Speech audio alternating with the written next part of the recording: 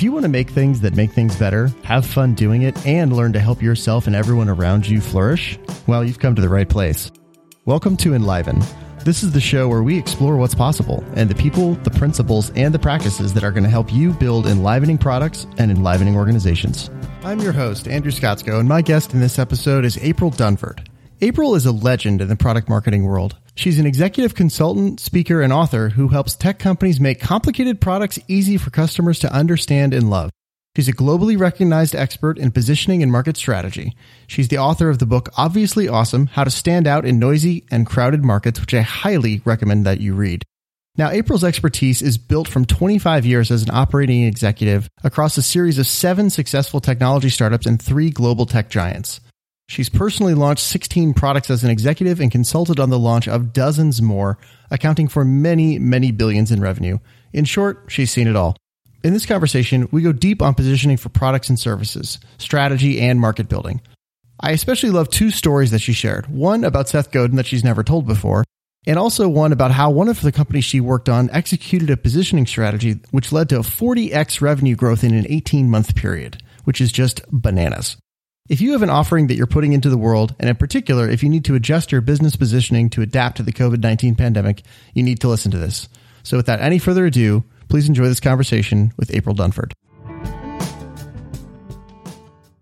Let's do this thing. Okay, so officially, April, welcome to the show. How are you doing today? I'm great. It's so good. Thanks for having me. Absolutely. So we're recording this in April 2020 in the middle of the COVID-19 pandemic. And we were just having a joke about like how we prep for this accidentally in our cases. Yeah. And you were just talking about how you set up your gym, and I was wondering, I know you're a big runner. Yeah. How is that, like, how are you finding quarantine? Like how is it shifting how you do what you do, or like how's life for you right now? Oh my gosh. Well, a bunch of things happened. So one thing was I got sick right at the beginning of it with, I don't know, but presumptive positive COVID. So first of all, I got the darn thing. Oh, yeah. So I was super sick for 4 weeks, and it kind of settled into my lungs, and I got sort of walking pneumonia, like not so bad that I had to go to the hospital, thank goodness. Well, first of all, I'm glad you're okay. Right? It hit me in the lungs, and I was really sick. And so I couldn't run for a month. And that has been terrible. Like, I don't even know how to describe it. Like, it's so terrible. You're like, there's no other word. It sucks. Just sucks. And so because I haven't run for a month, I'm having to be really careful about how I ramp my mileage back up. And then I got this thing that runners get with your feet if you overtrain. It's called plantar fasciitis. If you're a runner, you'll know what it is. And I used to do triathlons, and I had this for like a year. I am so sorry. Yeah, it's like an annoyance injury. Anyways, I'm trying to ramp my mileage back up, and I get this plantar fasciitis, and I'm like, oh, this is so annoying. I haven't run for a month, and now I got this stupid foot thing. And I talked to my doctor, and you know what my doctor said? She said, that's a working from home injury. I'm like, what the heck? And she's like, you know what you got plantar? She's like, you've got really high arches, and I bet you haven't worn shoes for a month. And I'm like, yeah, you're right. Huh. She's like, sock foot walking around your house 24/7, totally give you plantar fasciitis. I'm like, oh my God, I've got what I thought was a running injury, and I haven't run for a month. And I'm like, oh, so now I'm literally walking around my house with my shoes on. It's the stupidest thing. Are you sleeping with the boot? No, I'm not, but it hasn't got that bad. Oh my God. I hope I don't have good. Because I hope it does not go there. That was the worst. Like, I'm icing it. I'm stretching it. I'm rolling the tennis ball. I'm doing all that shit that you do. Plus I'm walking around the house in my shoes. But yeah, no, the change, but I'm used to doing a lot of flying around and working with clients one-on-one. So I've switched everything to virtual. And that's actually been a smoother transition than I thought it was going to be. And I would say the biggest change, like, I feel sorry for my kids. They're teenagers, and this sucks for teenagers. Like, being a teenager and not being able to see your friends is pretty terrible. Yeah. How old are they? They're like 13 and 16. Oh yeah, that's a tough time for that. Well, the 13-year-old, he's kind of all on Discord all day with his friends anyway. So I mean, they were used to kind of communicating virtually. But my 16-year-old, she's more bummed out about it. But so that's a big change, having the kids in the house all day. But otherwise, once I got over being sick with the darn thing, it hasn't been like, we're super fortunate. Like, it hasn't been a big deal thing here. It's more just stressful worrying about people, like you're worried about your parents and your not entirely healthy family members and stuff like that is super stressful. Yeah, no, I hear you on that.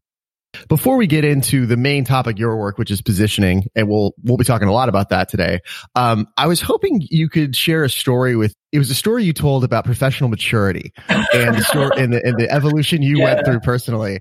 And I'm curious, could you just share that story with our listeners and what that actually shows up like for you now? Yeah, professional maturity. I tell this story a lot because, the guy that I heard that phrase from, we talk about it and laugh about it now. But so early in my career, I got this job. I had worked mainly at startups, but I was working for a startup. We got acquired. I ended up at IBM, and I was fixing to get a promotion, actually. And so I was a hotshot in my group, and we were doing a bunch of really cool stuff. And I had this boss who was like longtime IBMer, like anybody senior at IBM has been there like 100 years. So, I was a hotshot and I didn't know anything. His blood is blue now. Yeah, no, he's one of the few I know that he was a rock star, and he ended up leaving and going to Google, and he ran Google Europe for a whole bunch of years. But anyways, he was a cool guy. But anyway, so he's my boss, and I was fixing for a promotion and I didn't get it. And so the guy was giving me this big speech, and I was like, well, I don't get why I didn't get it. Like, I worked so good and I delivered on my things, and, all my stuff is going really good. And I was having this big argument with him, which, in itself shows that I was doing the wrong thing. But anyway, so I had this big argument with him, and his reasoning was, he said, look, I don't know how to explain this to you, but the reason you're not getting promoted is you just lack a certain level of professional maturity. And that just pissed me off. Like, I was so mad. I was like, what the heck is that? You can't even explain it. What does that mean? Professional maturity. And he's like, it's just a thing that you get from experience. He says, I don't think it has to do with your skill at doing the job. I think it has to do with your skill at managing all the people around you, including managing me. And I was like, that's just stupid. I was all mad. And then later I did get a promotion. And in fact, I ended up leaving IBM and I went to another startup, and we grew really fast and we got acquired or whatever. And then fast forward, I end up at IBM again.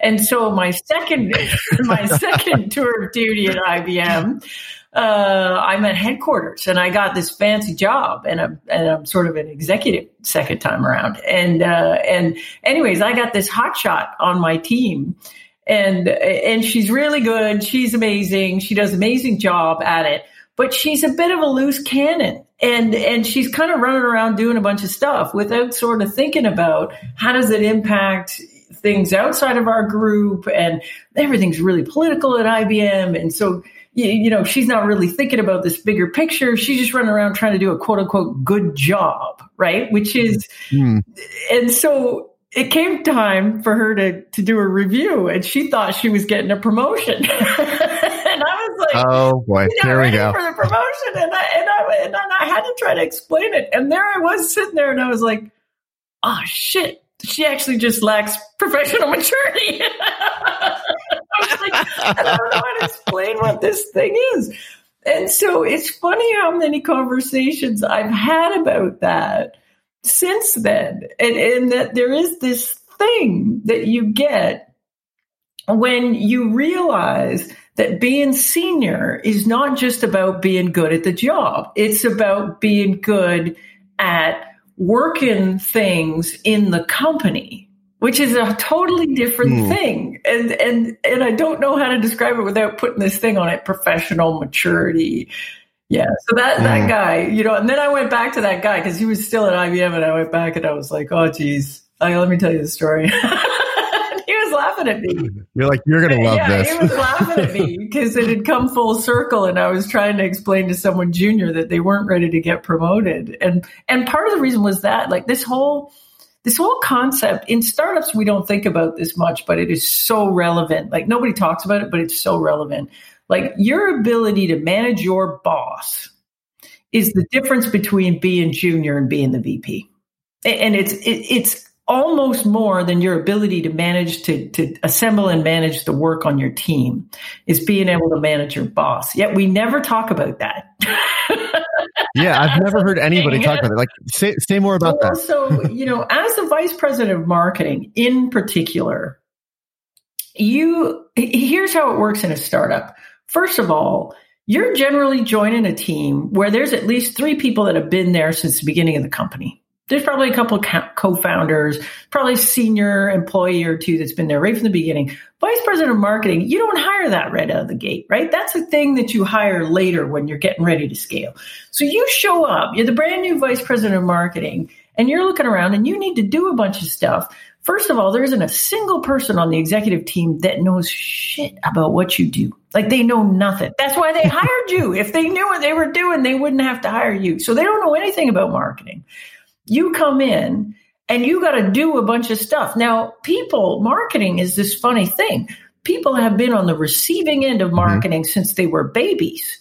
So they think because I've seen marketing and absorbed marketing, therefore I have the right to have an opinion about how marketing gets done. So one of the biggest skills you got to have to be successful VP of marketing is to come in and manage folks on the executive team and bring them along on a little journey that says, you know what? What's the goal? Let's all agree on the goal. So first we got to get agreement on goal. This is the goal. Okay, good. Now, most people don't even do that. If you lack the professional maturity, you'd just be like, okay, I'm just going to go running at this thing. And then later you'd find out, oh, geez, my idea of the goal and your idea of the goal were actually slightly misaligned. Therefore, I was never going to be successful. So first thing is we're going to get alignment on the goal. Are we all agreed on the goal? Let's all agree on the goal. Okay, good. We agreed on the goal. Then it's like, okay, we got different choices in terms of pathways to get to the goal. And here's what the different pathways are. And here's why I'm choosing one of those. And you do all this before you do anything. Like, you don't lift a pinky, right?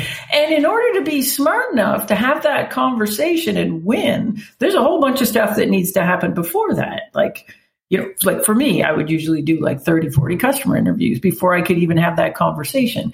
But being able to manage that so that you don't get this situation, which happens all the time, where the CEO or the VP dev or somebody shows up and says, geez, I noticed Apple does this thing in their commercials that looks like this. Shouldn't we be doing that? Or, oh, gee, I noticed this other startup like Uber, they do this thing. Why aren't we doing that? Hey, I noticed everybody else has Facebook ads. Why aren't we doing Facebook ads? And so if you can explain the whole thought process and the framework that got you to your decision, well, then it's just your opinion versus the other guy's opinion. And he's been there longer than you. So his opinion is better. And you're dead, right? So this being able to manage all of that. Whereas when I was junior, I didn't think that was the point. I thought, well, I'm in marketing. I just got to be really good at marketing, right? Yeah, I got to run some campaigns. Run some campaigns, know how to do email marketing, know how to do all this stuff. I just got to be a hot shot at that. But that's not the same skill set to be an executive. To be an executive, you got to manage all this other stuff, right? You got to manage everybody's expectations. You got to manage, everybody's got to understand. It's not just about doing good work. It's about everybody understand, why are you doing what you're doing? Because if they lose confidence in your ability to make those decisions, they're going to make them for you. And that sucks. Then you're not the executive. Then you're just junior again with a different boss. Okay, so let's take a second and just lay a quick foundation conceptually for people who are not already familiar with your work, and then we'll kind of get back into the deep waters and the nuance of this all. So, you've been very clear that positioning is not branding, it's not messaging, it's not a whole bunch of other things. So, for someone who's not familiar with your work, what is positioning and why should they care? Yeah. So, positioning is super misunderstood. And so most folks, I think about positioning and they get it a little bit confused with things you do with positioning, like messaging or a tagline or whatever. So in my definition of positioning, I define it this way. So positioning defines how your product is uniquely qualified to be a leader at delivering something that a well-defined set of customers cares a lot about. And that's a big mouthful because positioning consists of a lot of pieces. So you can think of it as basically the fundamental input to everything we do in marketing and sales. Like if I'm going to go run a campaign, the first thing I'm going to say is, well, who's the target audience? And what's our value proposition? Who are we competing against? How do we beat them? It's all that stuff together. And so these are kind of big strategic questions that we need to answer in order to be able to build a go-to-market plan, in order to be able to, build out sales programs, marketing programs, and make even strategic decisions about the product. So where does that stuff come from? It's kind of what's the big vexing question. Yeah. And I think I got down this path because, I graduated with a degree in systems design engineering, and I kind of ended up in marketing. And when I first started running marketing teams, I kept coming across this concept of positioning, and I'm like, this sounds pretty important. In fact, everything we do relies on this. So we should be able to do a really, really good job at this. But every time I looked at, well, how do we actually do it? How do we know? If I have a product that could be positioned as breakfast or, an accompaniment to my hamburger, how do I know which market category I'm in? And there didn't seem to be an answer to that. So I spent a lot of time trying to figure that out. And so, and my work is really all around that. How do we do a methodology for positioning? So I've got something out in the market. I don't know if it's positioned properly. How do I know if it is or it isn't? And if I decided it was not positioned properly, how do I go about actually fixing it? And that's what my stuff is all about. Absolutely. And for anyone who is not already, who does not already have a copy of April's book, it's great. Please go buy it, listen to it. We won't burn all of our time in this conversation repeating what's already in the book because that's what the book's for. So go read the book and then come back to this conversation. But now that we've got a bit of a foundation here about what positioning is, it seems like, as I was thinking about this last night, you just said that positioning is really like a core. It's this core input to everything that we do in sales and marketing. And I would say even more broadly than that, right? If you're thinking about, it really seems like it's actually a strategy level type question. And that when we don't get it right, everything else after that is kind of like lipstick on a pig, right? You can make a pretty campaign or whatever, but if it's wrong in the first place, it's garbage in, garbage out, right? If the inputs are weak, then it doesn't matter if you could be doing flawless marketing and sales execution. But if you are mushy on who's my target market, how do we win against who, then it doesn't matter. It doesn't matter. Yeah. Absolutely. So I'm curious, it seems like, especially for somebody like a founder at a startup, right, who's got so much invested in something, in your book, you talk about sort of the default positioning that we fall into often due to just our own historical context with the product, right? We've always thought of the product as email, but no, it's not email. It's team collaboration tools or something like that. And it seems like repositioning is a really scary thing for people. I heard you and Jonathan Stark talk about this in terms of it almost feels like an identity level threat because it's so core to who we are. And I was hoping you could tell me a story about how you've either personally or helped one of your clients work through that fear around repositioning. And it just feels like so core to who we are that it's like changing everything about who we are as a company. Is. How do you work through that? And not everybody successfully navigates that. I'll tell you that. Sometimes the repositioning feels like a little fine tuning. on a positioning. And those ones tend to work really good. Sometimes the repositioning is like, we're a whole different thing and it's a whole different business. So the first time I ever was involved in a repositioning, like my very first job at a university, I worked for this company, and they had basically grown to the size they had grown to by selling compilers.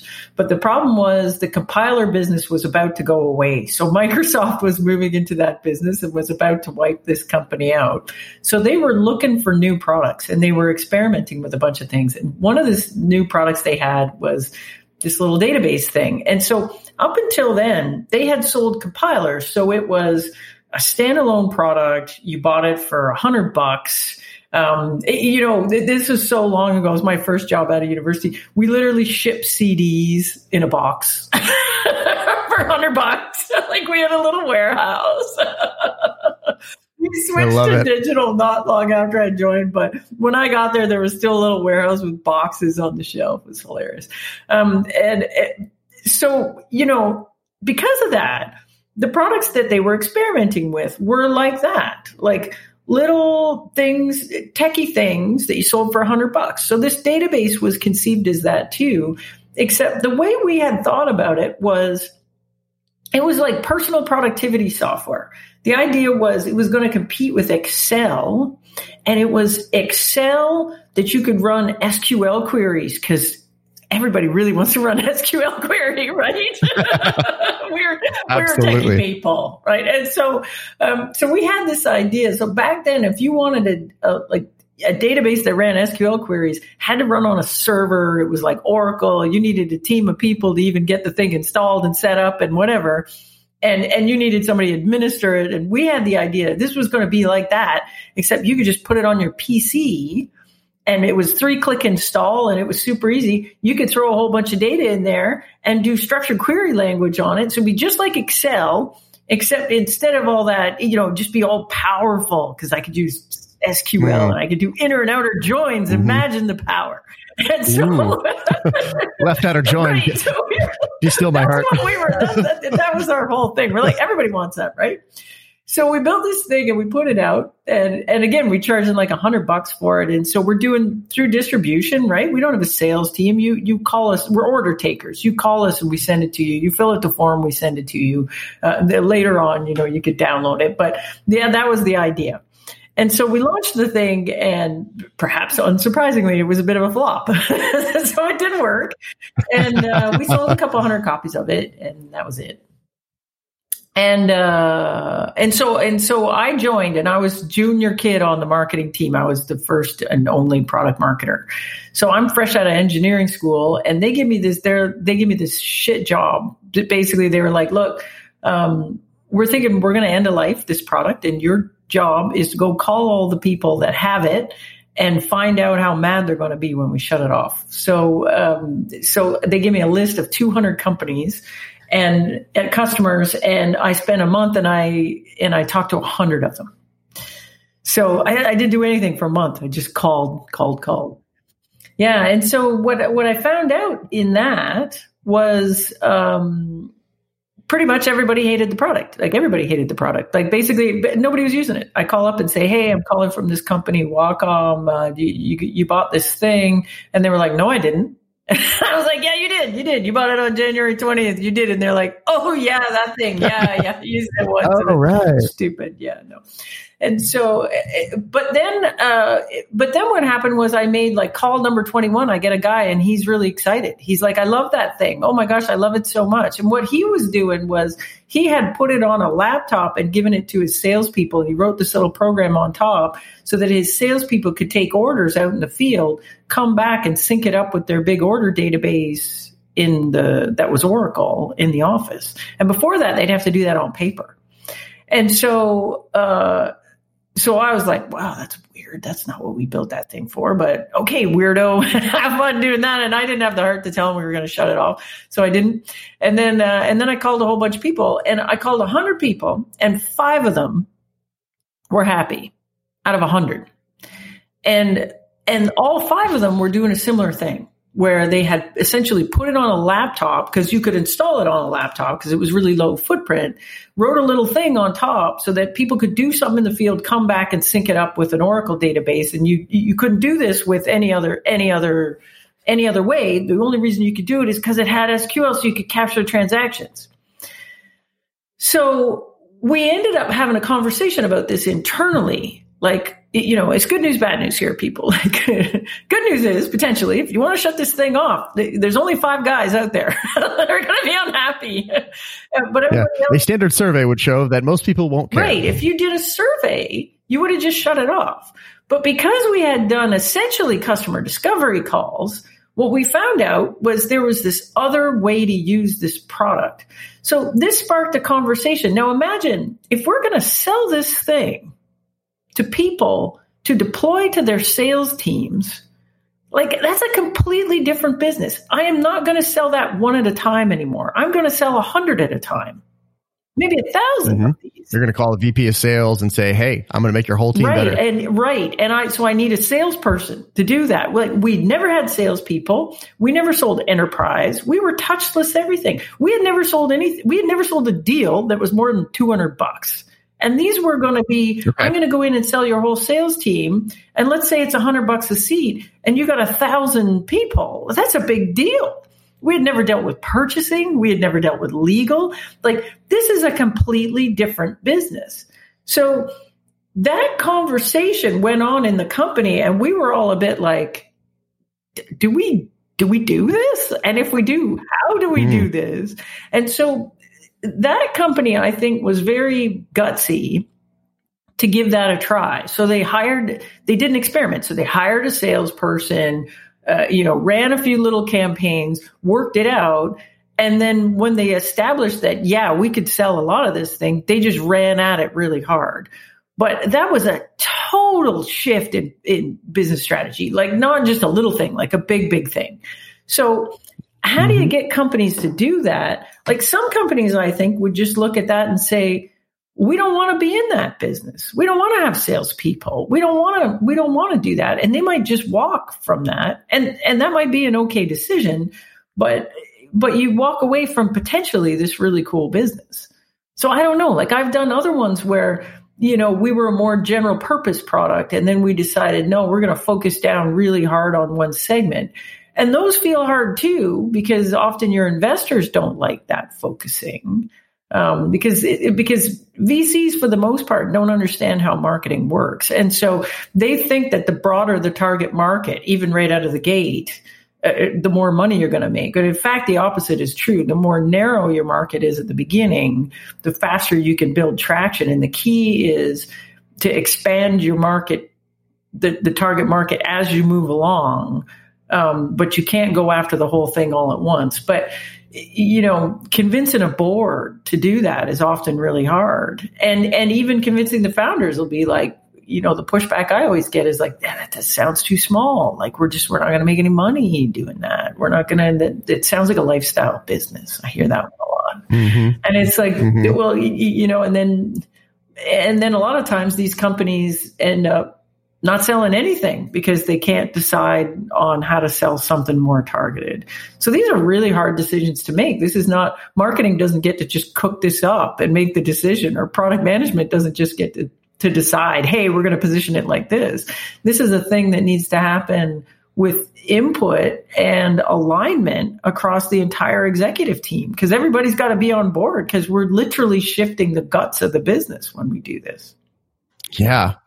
Yeah. So that's one of the things I was wondering, because I could imagine a case where, let's take and I want to come back to the strategy thing you were just bringing up about the sort of the sequence of markets. Let's come back to that in just a minute, but staying with this just a minute longer with the sort of the how scary it is to do this repositioning.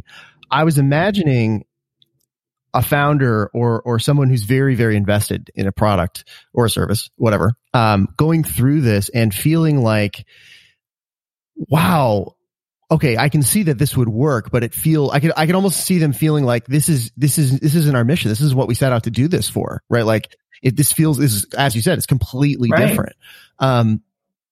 what do you say to that person? Yeah, like it's a thing. Again, everybody's gotta buy into it. And I actually think it's a gut check thing. Like I recently did a workshop with a company, and there were 2 founders in the workshop plus their whole executive team. And we're working through, here's who loves your product. They compare you to this. Therefore, this is what you do that's really good. Therefore, these are the people that you can win business from. Therefore, your position is this. And at the end of it, the one founder was really excited. And the other founder he said, I get that's what we are. And I get fundamentally that's what we are. And that's where we're going to sell and whatever. But I got to tell you, as a founder, I'm not excited about that business. Oof. Wow. And so what happened then? I don't know. I think, founders got to have some conversations. And the thing is like, if you, like in the workshops I do, like the companies already have traction. They're already on your way. Like in this case, they're a few million revenue. And so you got to make a decision. Like, are we going to attempt to be successful in this place where we know we can be successful, but I don't like that business? Or do I say, you know what? I don't like that business, so we're not going to do that. We're going to go do something else. Or maybe we're going to split company, and the guy that does want to do it will continue to do it, and the guy that does it's going to go found something else. And it's one of these things. Now, on the team, sometimes what you'll get, and that's kind of a founder perspective. Now, sometimes what you'll get on the team is a particular team member feels threatened by the new positioning. So, for example, I did one where we were having a conversation about, again, where does the company win and not win? And it became apparent that the sales team was kind of selling all over the place, even though the product was really, really suited to big accounts. And when they got into smaller accounts, they had very strong competitors, and they were much less likely to win a deal if they were in smaller accounts. And so I kept asking the question, I'm like, why are you chasing all these little accounts? Like, you win. Every time you go to a big account, you win. Why are you chasing all these little accounts? And the answer to that question was, because that's where my sales team is comfortable. You're like, So sometimes you do a shift in positioning and you don't have the right skills on the team to go do the thing that needs to get done. And that's a bummer, right? So then you've either got to reevaluate skills on the team. Do I have the right people on the team? And can those people make the shift or not? And so sometimes you'll have a thing where someone on the team is just, they're not aligned because it's not in their skill set, or it's not in their interest area, or there's, Yeah. It seems like not that it has to every time, but that positioning or repositioning can trigger a full blown business pivot. I mean, like almost from the ground up, like this is a whole new ball game. To reference back to Steve Blank and all the lean startup stuff. Not always. Like a lot of times what you end up with is, it's funny, a lot of the workshops I do, we get to the end and the team's a bit like, well, yeah, that's pretty much what we were doing before, but it isn't, right? It's sneaky.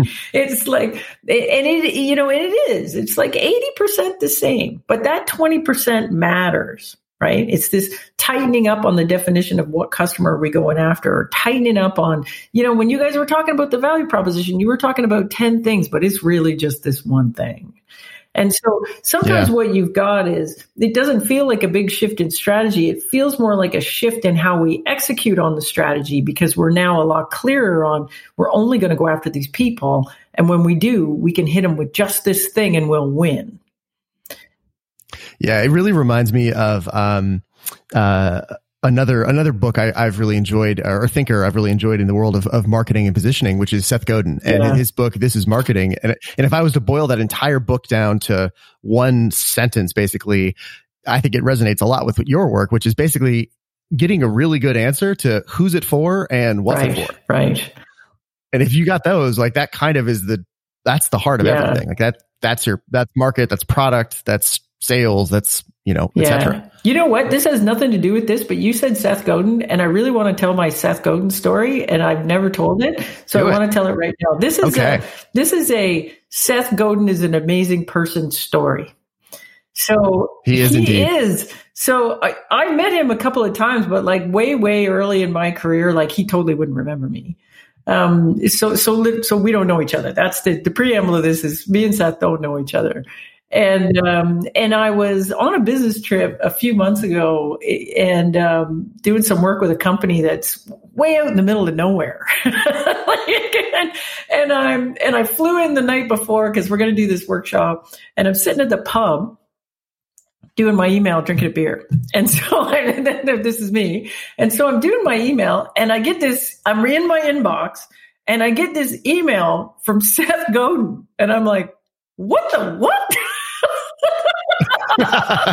And the subject line is my Jack Trout story. Now, the background of this is the Bible of positioning. If you learn to do positioning in marketing school, is this book called Positioning, The Battle for Your Mind by Al Ries and Jack Trout. And this like 1982, like before the internet in the olden days. And it's still kind of the Bible of positioning. Like if you want to learn this, they still teach it in school. But the thing that drives me crazy about it is it does this amazing job of talking about what positioning is. It gives a bunch of examples that these guys had worked on where they repositioned something from one thing to another thing. And then they kind of dug into that in a case study, but they didn't tell you how to do it. And so it was super frustrating to me. So in my book, I take a little bit of a shot at those guys. Not really, but I basically you should read that book, but don't expect that book to teach you anything about how to do it because it is very deliberately structured not to. Like the idea is you're supposed to call those guys. They're going to do the positioning for you. And anyway, so I talk about that in the book. So here I am. I'm at the pub.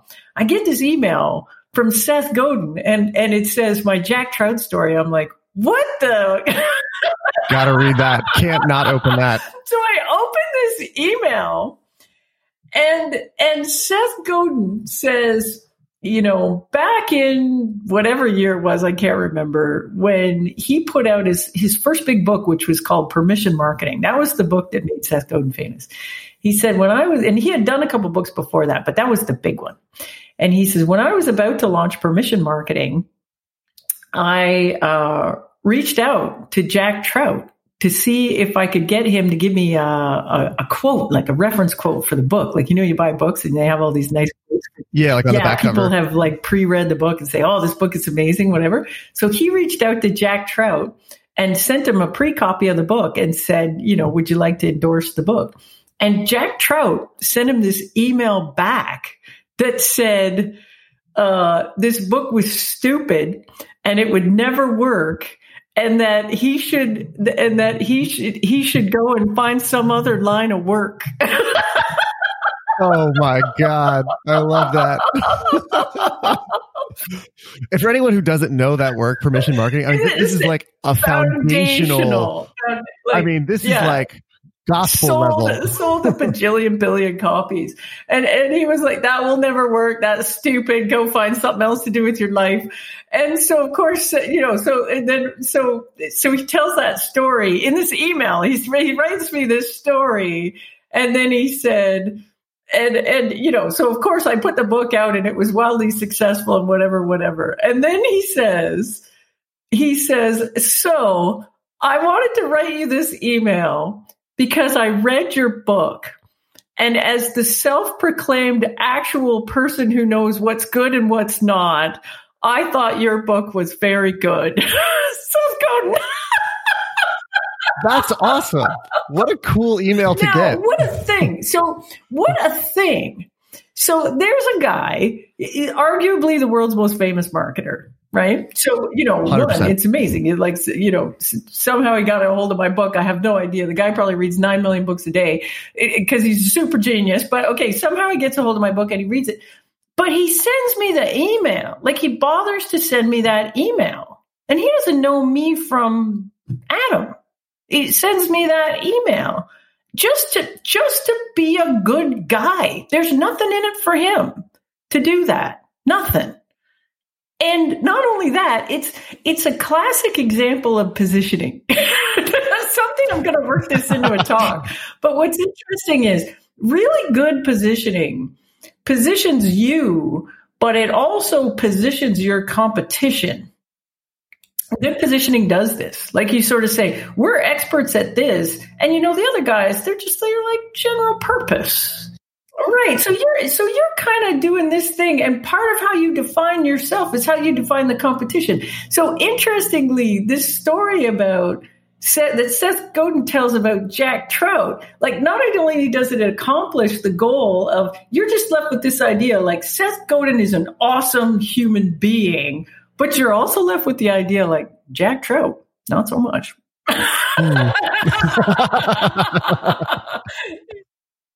I've had the chance to interact with Seth a few times. I did his alt MBA program, and I gotta say he really is exactly the genuine awesome human being. Like he's just a great human being, and a hell of a teacher. So anyone who's interested in his work, definitely check it out, and we'll link to all that stuff in the show notes. When you were telling that story, you mentioned that similarly, you can reposition things. It can feel like you're going to too small of a market by sort of going more narrow. And there's always this concern about like, is that too small or whatever? I'm curious if you could talk to me a little bit about how this positioning process impacts product strategy. And in particular, maybe you could tell the story of I think you described it as the weirdly excited investment bankers and the bowling ball strategy.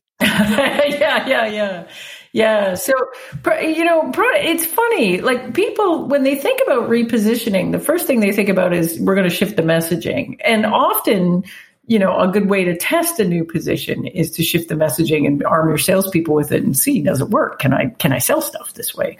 But usually there is a big shift in product strategy, particularly over the longer term. So this story is about, this company I worked for, and we were positioned in the enterprise CRM market. That was our positioning. And this was when Salesforce was around, but they were still focused on SMB. And at the time, there was this big company in the Valley called Siebel Systems. They were the big giant in the enterprise CRM market. And so, not surprisingly, every time we had a conversation with a prospect, we'd say, "Hi, we do enterprise CRM," and they're like, "How are you better than Siebel?" And the answer to that question was, we pretty much weren't. So like, in every way, they were better than us. Like they had 8,000 employees. I think it was employee 24, maybe. They had $2 billion revenue. We were doing just over $1 million when I joined. They had 400 customers. We had 5 or 6. And but we had two things we thought were different. One was we had this feature that it gave you the ability to model a many relationship between people instead of companies, which no CRM even today lets you do this. And we used to always show it in demos, but the problem is we never really understood who cared about that. And we never really understood what the value of it was. So we would go in and we'd show it in demos and we'd say, hey, and it looked really good. Like, so it demoed good. So we'd show it in the demo and then the customer would say, hey, yeah, that looks really cool. So what do you use that for? And we'd be like, anything you want. Just like, code for, we don't know. Yeah, just code for, we have no idea, but it looks good in the demo. So we weren't doing very well. And what happened to get us out of this rut, this was ages ago when I was pretty junior. What happened to get us out of this rut was we hired a new sales rep. And the reason we hired the sales rep was because the sales rep's buddy was the head of investment banking at Goldman Sachs. Like, that's literally how he got the job. Okay. Like, he came in and my CEO was like, give us one good reason to hire you. And the guy said, because my buddy's the head of investment banking at Goldman Sachs, we're going to get you a meeting. And we were like, okay. Done. All right. Sounds good to me. And I did a ride along, which is kind of one of my favorite things to do as a VP marketing, is to go along with the salespeople and see what happens in sales calls. And so I thought this will be a fun sales call. So I came. And we go to the meeting and my rep does the demo and he gets to this part where he shows this many-to-many relationship thing. And the head of investment banking at Goldman Sachs just loses his mind. He's like, whoa. Are you telling me that if two people sit on a board together, you can model that? And we're like, yeah. And he's like, so if two people like belong to the Harvard Club, you can model that. We're like, yeah, we can. He's like, whoa. And he runs out, like he literally leaves the meeting, runs down the hall, gets three guys that work with him, brings them back. And he's like, show them that thing. And so we show them the demo of this thing. And the guys are the same thing. Like their eyes pop out of their heads and they're like, wait. So if two people used to work at a company together, but they don't work at the company together anymore, they work at different companies, you can model that in your database. We're like, yeah, we can. And they got so excited. These guys were all like literally in office, like 4 really senior investment banking guys in their suits and their freaking cufflinks, jumping up and down, like freaking out. Me and the rep, we're over in the corner going, what the heck is going on? This is terrifying. Like, what just happened? And so anyway, we ended up closing a deal. And what we eventually figured out was in their sales process, they have a thing called reason to call. And so what it is you go out and have a meeting with a super rich guy and talk to him about a bunch of things you want to sell. And then you go back to the office and you need a reason to call the next one. And this makes this really easy to do, that I can look up and say, oh, this guy used to sit on a board with this other guy. I'm going to call him up and say, hey, you know John, don't you? Oh, yeah, today we were talking about Tesla shares and blah, blah, blah, blah, blah. We should go for lunch. It's literally that. You guys are all excited because this gave them this solved this fundamental thing in their sales thing. So then we started selling it to investment bankers. And every time we showed the thing to an investment banker, they'd freak out. So all of a sudden, we go from selling nothing, basically, to stuff in a pipeline full of investment banks. But the important thing was we took a step back, and I kept making the argument, like, look, we're not enterprise CRM. That's fundamentally not what we are, because we only win in investment banking. So if we had positioned ourselves as CRM for investment bankers, it might solve, like our biggest problem was it's really hard to get a meeting with the head of investment banking in an investment bank, right? So if we position ourselves like this, 1, maybe they would call us. And 2, it would make it more obvious how we were different than Siebel, because we're always in this competitive head-to-head against Siebel. And so we finally convinced ourselves that was a good idea, but the board hated it. So we took it to the board, and the investors were like, look, we didn't write you a check to be some niche little lifestyle business. How many investment banks are there? And we'll never make money doing this, and blah, blah, blah. And we, at the time, we were big Jeffrey Moore people at the time. Like, talk about influential books. Like Crossing the Chasm, that was in this company, that was our Bible. We're all crossing the chasm. So in Crossing the Chasm, Jeffrey Moore describes this thing called bowling pin strategy, which I still think if you're selling enterprise B2B, this is the only way to win in a market. And basically the way he describes it is, look, first you got to define a lead pin, and you go after and that first lead market. And once you're dominating that lead market, which is like your lead pin, then you go after the adjacent markets. And then once you're dominating those, then you go after the adjacent market. So I knock down the lead pin, then I get the pins beside that, then I get the pins beside that, and the next thing you know, I got strike. So we went in and we literally drew the bowling pin thing on the whiteboard for the board and said, this is what we're going to do. Our lead pin is this department inside investment banking. And then after we get that, we're going to knock over these other 3 departments in investment banking. And after we get that, we're going to do retail banking. And after we win retail banking, then we can win insurance, because there's a lot of overlap between retail banking and insurance. And if we do that, then we are a massive company. And then we're going to go take the fight to Siebel, and we're going to beat them because we'll be big enough to do it at that point. And that convinced the board that we should do the shift. And so we, in terms of product strategy, it was interesting. Like at the beginning, we didn't change much, but we changed a lot over the course of a year, because we were now on this, instead of trying to be feature function comparable to everything that Siebel was doing, which we never could have been. Like, I mean, they had a head start on us. We were instead trying to be with this vision of first banking and first investment banking, then retail banking, then whatever. So it was all within this lens of financial services. Our banker's going to love this. Our commercial bank's going to love this. Our retail bank's going to love this. Could we use this for insurance? And so our whole product roadmap got much more focused on these things that we could do that were really particular to those kinds of customers. And then on the marketing and sales side, we got really focused on investment banking. Like I tell people about how focused we got. We used to have, if we had a new rep, we would train them on investment banker vocabulary. Like, here's what a Chinese wall is. And we would teach the reps to go in and like sprinkle this vocabulary throughout their sales pitch. We had demo data that was very specific to investment banking, and we did this very specific investment banking scenario in our demos where we did this reason to call thing. Like, okay, you're doing a thing, and then you go out, and then you go back and look at what you can see and all this stuff.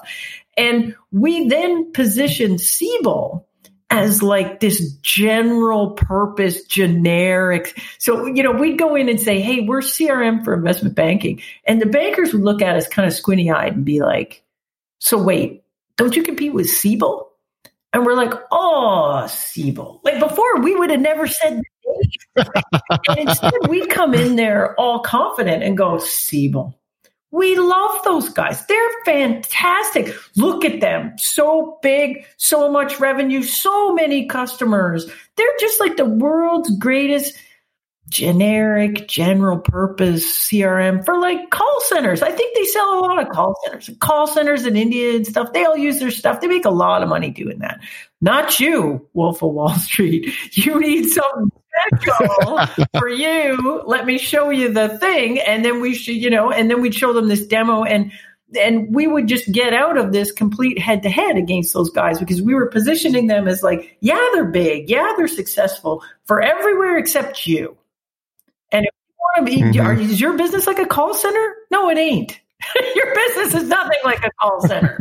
And so the end of that story is we grew really fast. Like we went from 2 million to about 80 million in a year and a half, like about 18 months.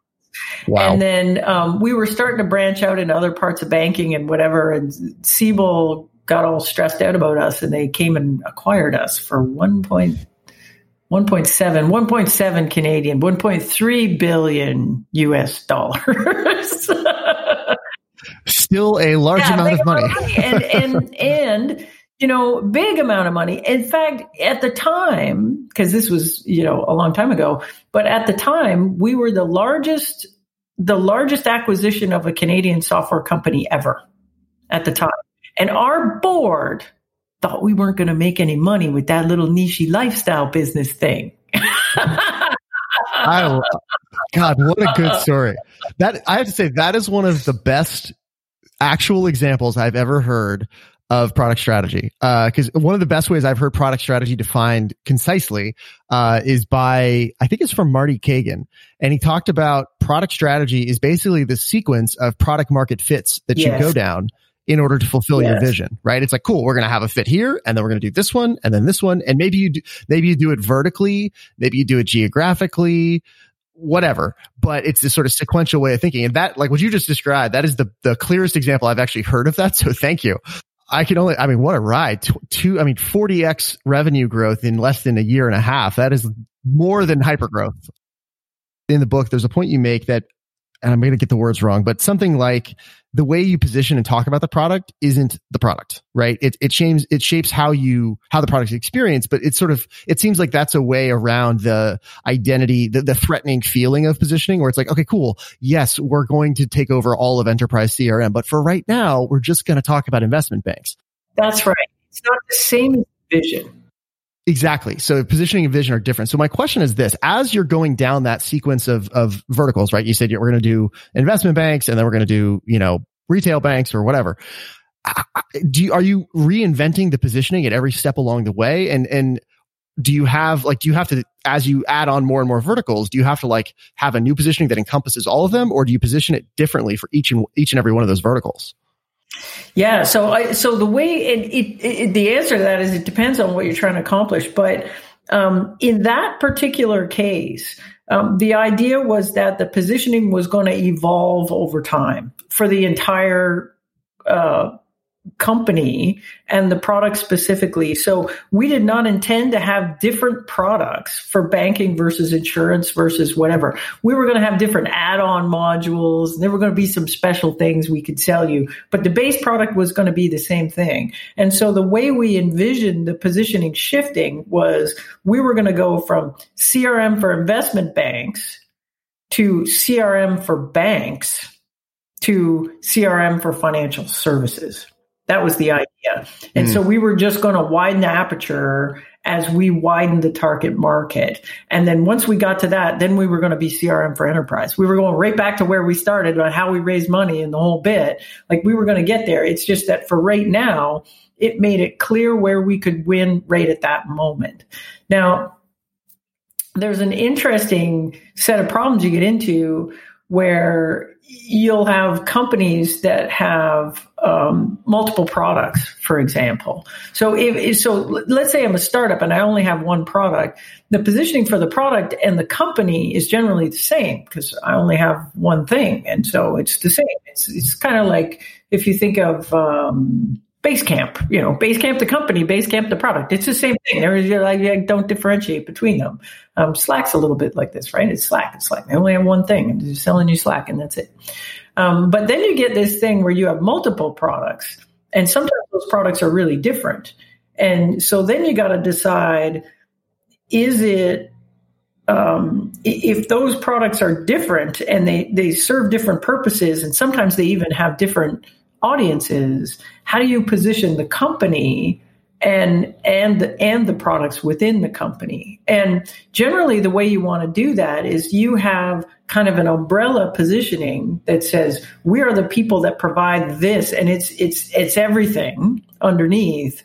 And then you have this product by product positioning that fits underneath that. And so my example of this is when I worked at IBM, every product that we sold, if you built a sales deck, the sales deck would start with, why buy something from IBM? And then so if you think about the last product I worked at IBM was this little thing in the database division. So it would be, we're IBM. We do hardware, software services. That's why you want to buy from us. And there'd be a spiel about that. And then it'd be like, okay, let's talk about software from IBM. Why do you care about middleware? We're the leaders in middleware. We do this. And this is why you care, right? And then it was like, and then I was in the database division. And then it was like, okay, now let's talk about databases at IBM. Did you know we invented the relational database? Let's talk about that. And then we would say, and then we're here to talk to you today about this thing. It sits, this is a product inside the database, and then I would position that. And that influenced my thinking on this a lot because the way we thought about it at IBM was if that product should be made stronger within that bigger company story. If it's not, and the company story does not add any value to the product, that it's easier to position it without positioning the company first, then why the heck is it part of the company? We should sell it off.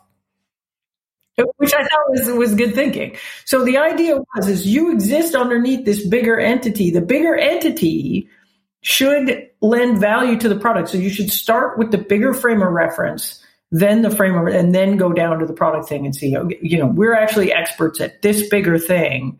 Okay, now within that context, we built this product and it kicks ass, and here's why. No, that makes so much sense. That's perfect. So let's go back to the story you were just talking about with after Siebel acquired that company, and the bubble popped, right? And so, rough time. And when we were getting ready for this conversation, obviously right now we're in a very uncertain time for people, right? The COVID-19 pandemic has disrupted everything. And, in the book, you mentioned revisiting your positioning every 6 months or so, whenever anything major happens that will affect how customers perceive the market. So what I'm curious about is, first of all, besides a big economic downturn like the one we're in right now, what are the other common cases that are going to trigger a repositioning? And then how should we think about that when we're in a situation like this? Yeah, it's funny. It's funny because I'm always talking about this, that you have to keep an eye on your positioning and you have to keep checking in on it every 6 months because things can change. And it's funny, like it's been so long since we've had a big economic downturn that I'd say to people, like, sometimes you'll have a big economic downturn, and the 20-year-olds are all looking at me like, what's an economic downturn, Grandma? And I'm like, let me tell you, it'll Sonny, happen. it ain't fun. Now we have that. So there's a handful of things that can really throw a wrench into your positioning, right? So one of them is, we're getting a crash course in it right now, right? Economic forces beyond your control have suddenly thrown all the cards up in the air. And most importantly, what it's done is shifted the priorities of my customers. And because their priorities have shifted, then potentially my competitors have shifted and my value needs to shift in relationship to that. And sometimes that's economic downturn can do that.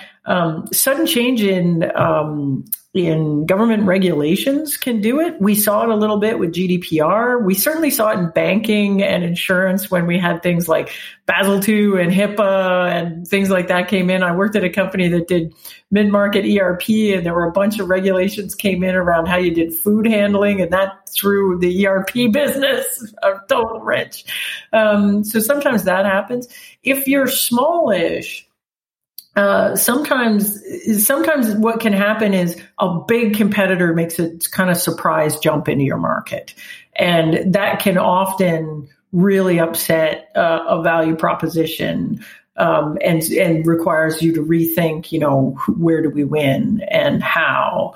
And so all these things can do. And so if we're talking about an economic downturn specifically, what we see typically, and I'm talking about B2B because this is my background. So if you're selling to businesses, the thing you got to check in on is, have your customers' priorities shifted?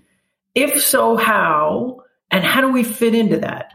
And so one of the common things you'll see, and this happened to me both times in economic downturn, is the companies I was selling to, we were selling on a value proposition around growth. Like, I talk about this sometimes, like when you sell stuff to businesses, you basically only have kind of two value propositions. If you abstract it all the way out, it's like either our product helps you make money or our product helps you save money. Now, when times are good, nobody's worried about saving money, but everybody wants to grow. So everybody's value proposition and their position is all around, you want to buy our stuff because we're going to help you grow. We're going to help you get new customers. We're going to help you expand. We're going to grow, revenue. So, but then you'll get something like this happens, right? So all of a sudden, massive, sudden economic downturn. And not all customers, but some of your customers might actually be taking a step back and saying, oh man, like we can't grow right now. We literally can't, because we can't get new business right now. There is no new business to be had. Like we can't grow at all. We cannot. Therefore, our priorities have all shifted to, we're just going to try to retain the revenue we've got. So they shift all their resources and their marketing budgets and sales budgets, and everything gets shifted to customer retention and cost control. So everybody does a layoff. Everybody's trying to drive cost out of the business. Everybody's trying to keep a hold of the customers they've got. Customer loyalty becomes this really big thing. Some of the customers will have the opportunity to do expansion in existing accounts, but greenfield stuff tends to kind of go away. So here's you're a vendor to these companies, and you're in there going, grow, grow, grow. This thing's going to help you grow. And all of a sudden that is like irrelevant to their priorities right now. Irrelevant. Because they're like, growth isn't even in my top 10 things I'm going to do this year.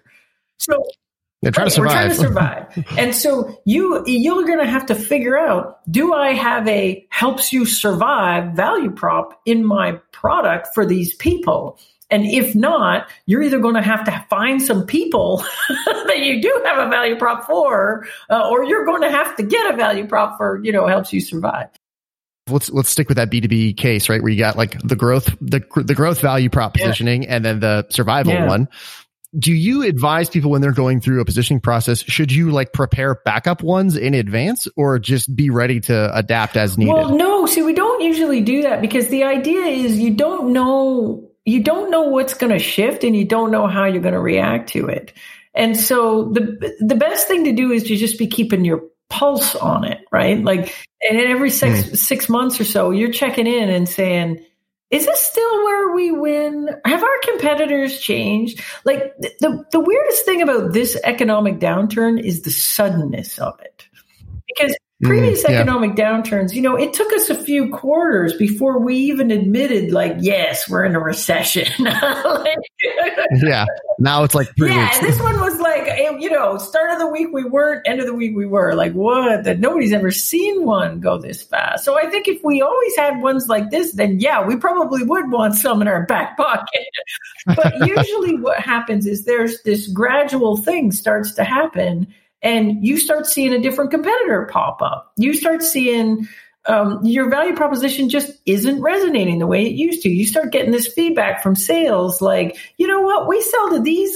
We used to be able to close these deals really easily, and now we don't. But these other ones seem to be easy. And these are all signs like we should check in on this and see where we're at and do a positioning thing again. So we don't normally get this like, boom, into the brick wall. Like this one is so remarkable that way. Like even 2008 financial crisis, it really took us several quarters before, a lot of us were forced to react. Yeah, that's such an interesting point. And the crazy thing about this one too is we don't know how it ends. Like in a normal recession, we're kind of gradually sliding into it and then we gradually come out. What happens at the end of this one? Nobody knows. So I get a lot of people asking me like, look, I could shift my value proposition and shift my positioning, but what if I got to shift it all back in 3 months because we all go back and my customers' priorities will all shift back? And the answer to that is, it doesn't matter what you think, it matters what your customers think. So if you're in there talking to your customers and they're saying, look, we've shifted the priorities and the time frame for that is, 12 months, 18 months, then you got to shift. Like you got to shift to follow them in there. But there are lots of companies out there that are like, we're shifting priorities, but it's, this is a 30, 60 day thing. And then we're going to wait and see. And then we're going to check in and then we're going to decide, do we shift the longer term thing? If your customers are talking like that, then you should act like that too. I would not go and rush and do a big repositioning because your customers aren't there yet. So I think you got to follow your customer's lead on this one in terms of how fast you want to adjust and what that time horizon looks like. And this one is so weird. Like we just don't know how we're going to come out. So you got to follow your customer's strategic planning on that. Yeah. It's a good point about if they're not making that hard change right now, hold off on doing a full reposition because like you'll just also create whiplash for your own team. Like you'll just drive everyone internally crazy. And frankly, everyone's already stressed enough. Exactly. There's lots of ways to run things, to run a slight shift in value proposition as a campaign and not a repositioning. Right. So, you've got a short-term value proposition that works for a certain kind of person in this moment right now. You can run that like a campaign. You don't have to actually say, okay, look, we're reevaluating the whole strategy. We don't go after these people anymore. We do whatever. You can say, look, short-term, the next 60 days, we're going to run a little campaign. We're going to throw a little bit of money, a little bit of resources on communicating this thing to these people. But our big chunky positioning does not change. The strategy has not changed. We're just doing a little opportunistic campaigning here around this stuff. And I'm seeing a lot of companies do that. One of the things we're seeing across a lot of disciplines, like in marketing, in product, those two especially, and I'm assuming beyond that, but is sort of a return to fundamentals. And so I'm curious, what are you seeing there? Like, what are you noticing? And also, I'm curious, like, do you think the principles and the fundamentals of positioning change? Like, will positioning be different in 20 years? Or will just the way you do it be different? Yeah, it's a neat question. When we talk about something like positioning, I think the underpinning of that, like You need a customer segmentation. You need to understand value propositions. You need to understand competitive alternatives, that jobs to be done stuff. I don't think that changes. I think that stays the same. How you get it done might, right? Like how I figure out what my best customers are doing and how I figure out what my real competitive alternatives are. That changes. Sure, it does. It changes all the time. But the fundamental underpinnings on this stuff, I don't think it changes. I think we're seeing a little bit of return to basics right now because I feel like the previous 5-6 years, there was a lot of enthusiasm for things that were really, really kind of growth at any cost, like what I would call sort of growth hacking, although there's a lot of concepts in growth hacking that I think are actually really useful and good. But this idea that, I'm just trying to juice the numbers. Yeah. I think people have seen how insustainable that is, that lead quality is actually a thing. And sometimes you want fewer, higher quality leads as opposed to just the biggest number of leads I can get and the most amount of traffic I can get. And I saw a 2,000% increase in whatever. Like people, we've now been doing that long enough to see that those businesses don't sustain. And sustainable growth comes from taking a step back, really reevaluating, how do I get tight on this stuff, not the opposite. And that's forcing everybody to go back and actually think about segmentation and targeting. Like I make a lot of fun of the concept of product market fit because I think it's total bullshit because of the way most people use it. Yesterday, I'm on Twitter and some guy is tweeting, do you think Slack has product market fit? Yes or no? That's his survey. And I'm like, 300 million daily active users. You don't think they have a fit with a market? Yeah, they're doing something right. The problem is with the concept of product market fit is nobody understands market, right? They don't understand that there's product market fit. You can have product market fit in multiple products, in multiple markets at one time. What market? So I could make the argument that Slack has very good product market fit in some markets and they have terrible product market fit in others. Do they have good product market fit for remote learning for your grade 6 kid? No, it's terrible. I don't know why they're even trying to use that there. Like it is just a bad tool for that. Does it have product market fit for webinars? Maybe, right? So the thing is if you just think of market as this like amorphous thing, then product market fit as a concept is useless. It's useless. I don't know how to drive towards it if I don't know what market is.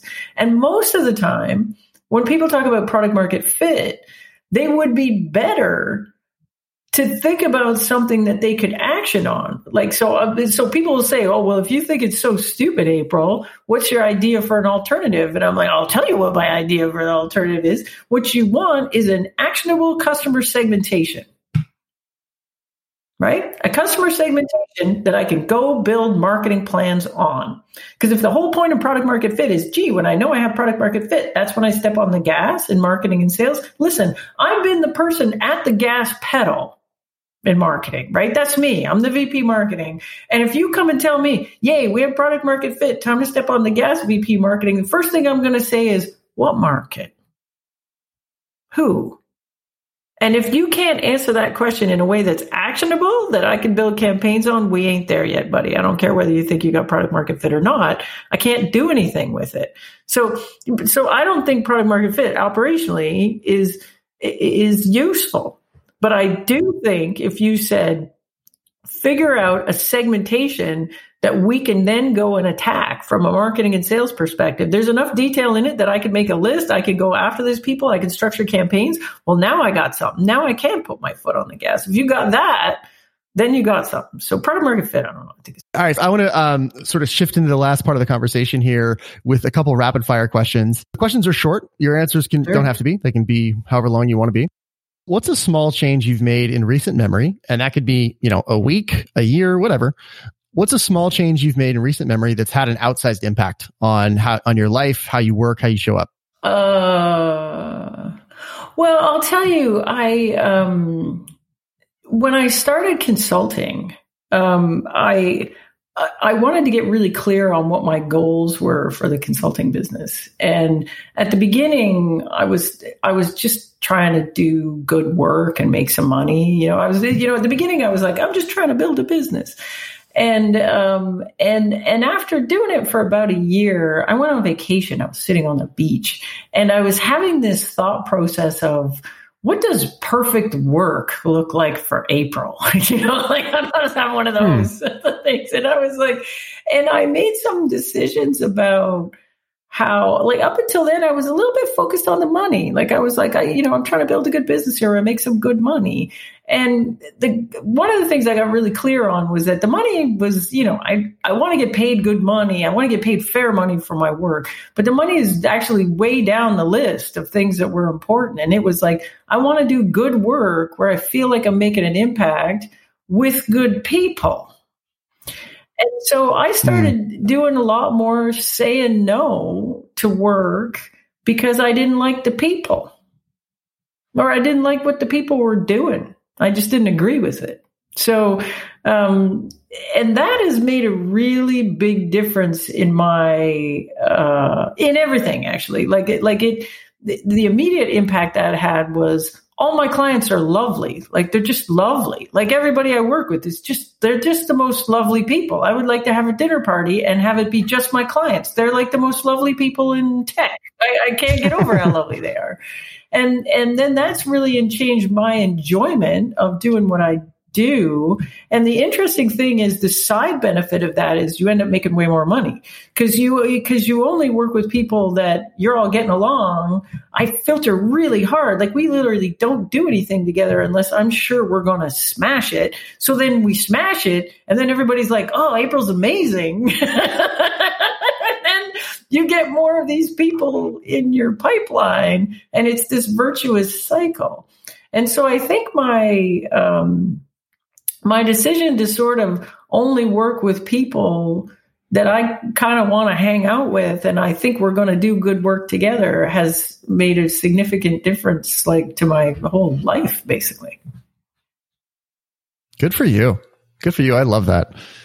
Okay. So who or what has had a big influence on you, like shaped how you see things, how you think, how you show up? It's funny. I get this question a lot about, like, did I have any mentors when I was, younger? And it's funny, I didn't. And I don't know why I didn't have any mentors. But looking back, like, I had some very good bosses, but I wouldn't consider them mentors, really. Like, they were more just trying to make sure I didn't mess their shit up. You know what I mean? You're like, it's like my guy saying, why are you doing that stuff? He was just a good boss and maybe not a mentor. But I spent a lot of time reading books about marketing and stuff, because at the beginning I was in marketing and running a marketing team, and I literally didn't know what I was doing. And so some big influential books I read, like, we talked about 4 Steps to Epiphany, and we talked about Crossing the Chasm. More recently, Challenge Your Sale has really impacted my thinking about, particularly relevant if it's enterprise B2B go-to-market stuff. And then more recently, as a consultant, again, because I'm really on this thing about, what's April's perfect work look like? I'm looking at people that I think are ahead of me on that one, and I'm trying to figure out how to learn from them. So Bob Mesta, for example, is one of those people, that I love talking to him, because I think Bob has figured this out. I think he's doing his perfect work, and he really enjoys it. He works with great people. He charges fair money for it, and I kind of look at Bob and I think, yeah, Bob's got this figured out.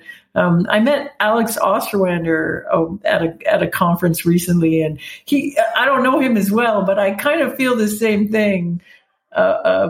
about him and his work, that his work is somewhat analogous to mine because he's doing this more sort of strategy type stuff. And I like what he's doing. So I like looking at him. So right now I'm looking for people like that, people that do work like what I do, but seem to really care about the quality of what they do and the output of it.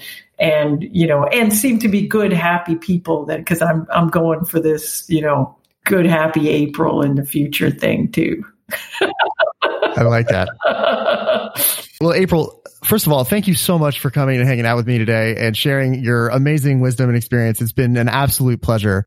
Well, just in closing, do you have any requests of the listener? Sheila, cut yourself some slack because we're in the middle of a global pandemic. I don't know if we will be when you read this. This has been my, I have all these people I mentor, and all my calls have been like this. Like everybody's like, I'm not working as hard as I should be and I'm not doing this. And I'm like, we're literally into the middle of a life and death global pandemic coupled with a global recession. And people are really stressed out. And I think that if people think that everyone's going to be 100% productive right now, they're nuts. We're not. And I think we all just have to say, we're not, man. I'm going to be at least 15% of my brain power right now is going to be consumed with, is my little old mother going to make it through this thing? Because if she gets this, it's not going to be good.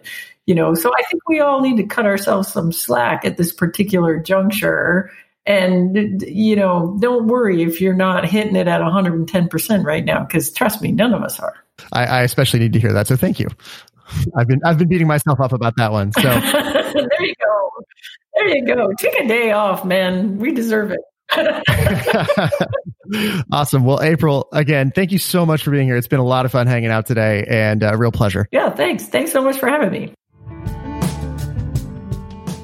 Thanks for listening. If you enjoyed this episode, please rate and review us on iTunes. That helps us reach way more people and build this community up. For show notes, links to the resources, and everything else we discussed, please go to enliven.fm.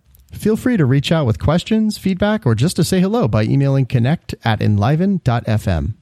Be sure to subscribe, and until next time, my friends, leave them better than you found them. We'll see you soon.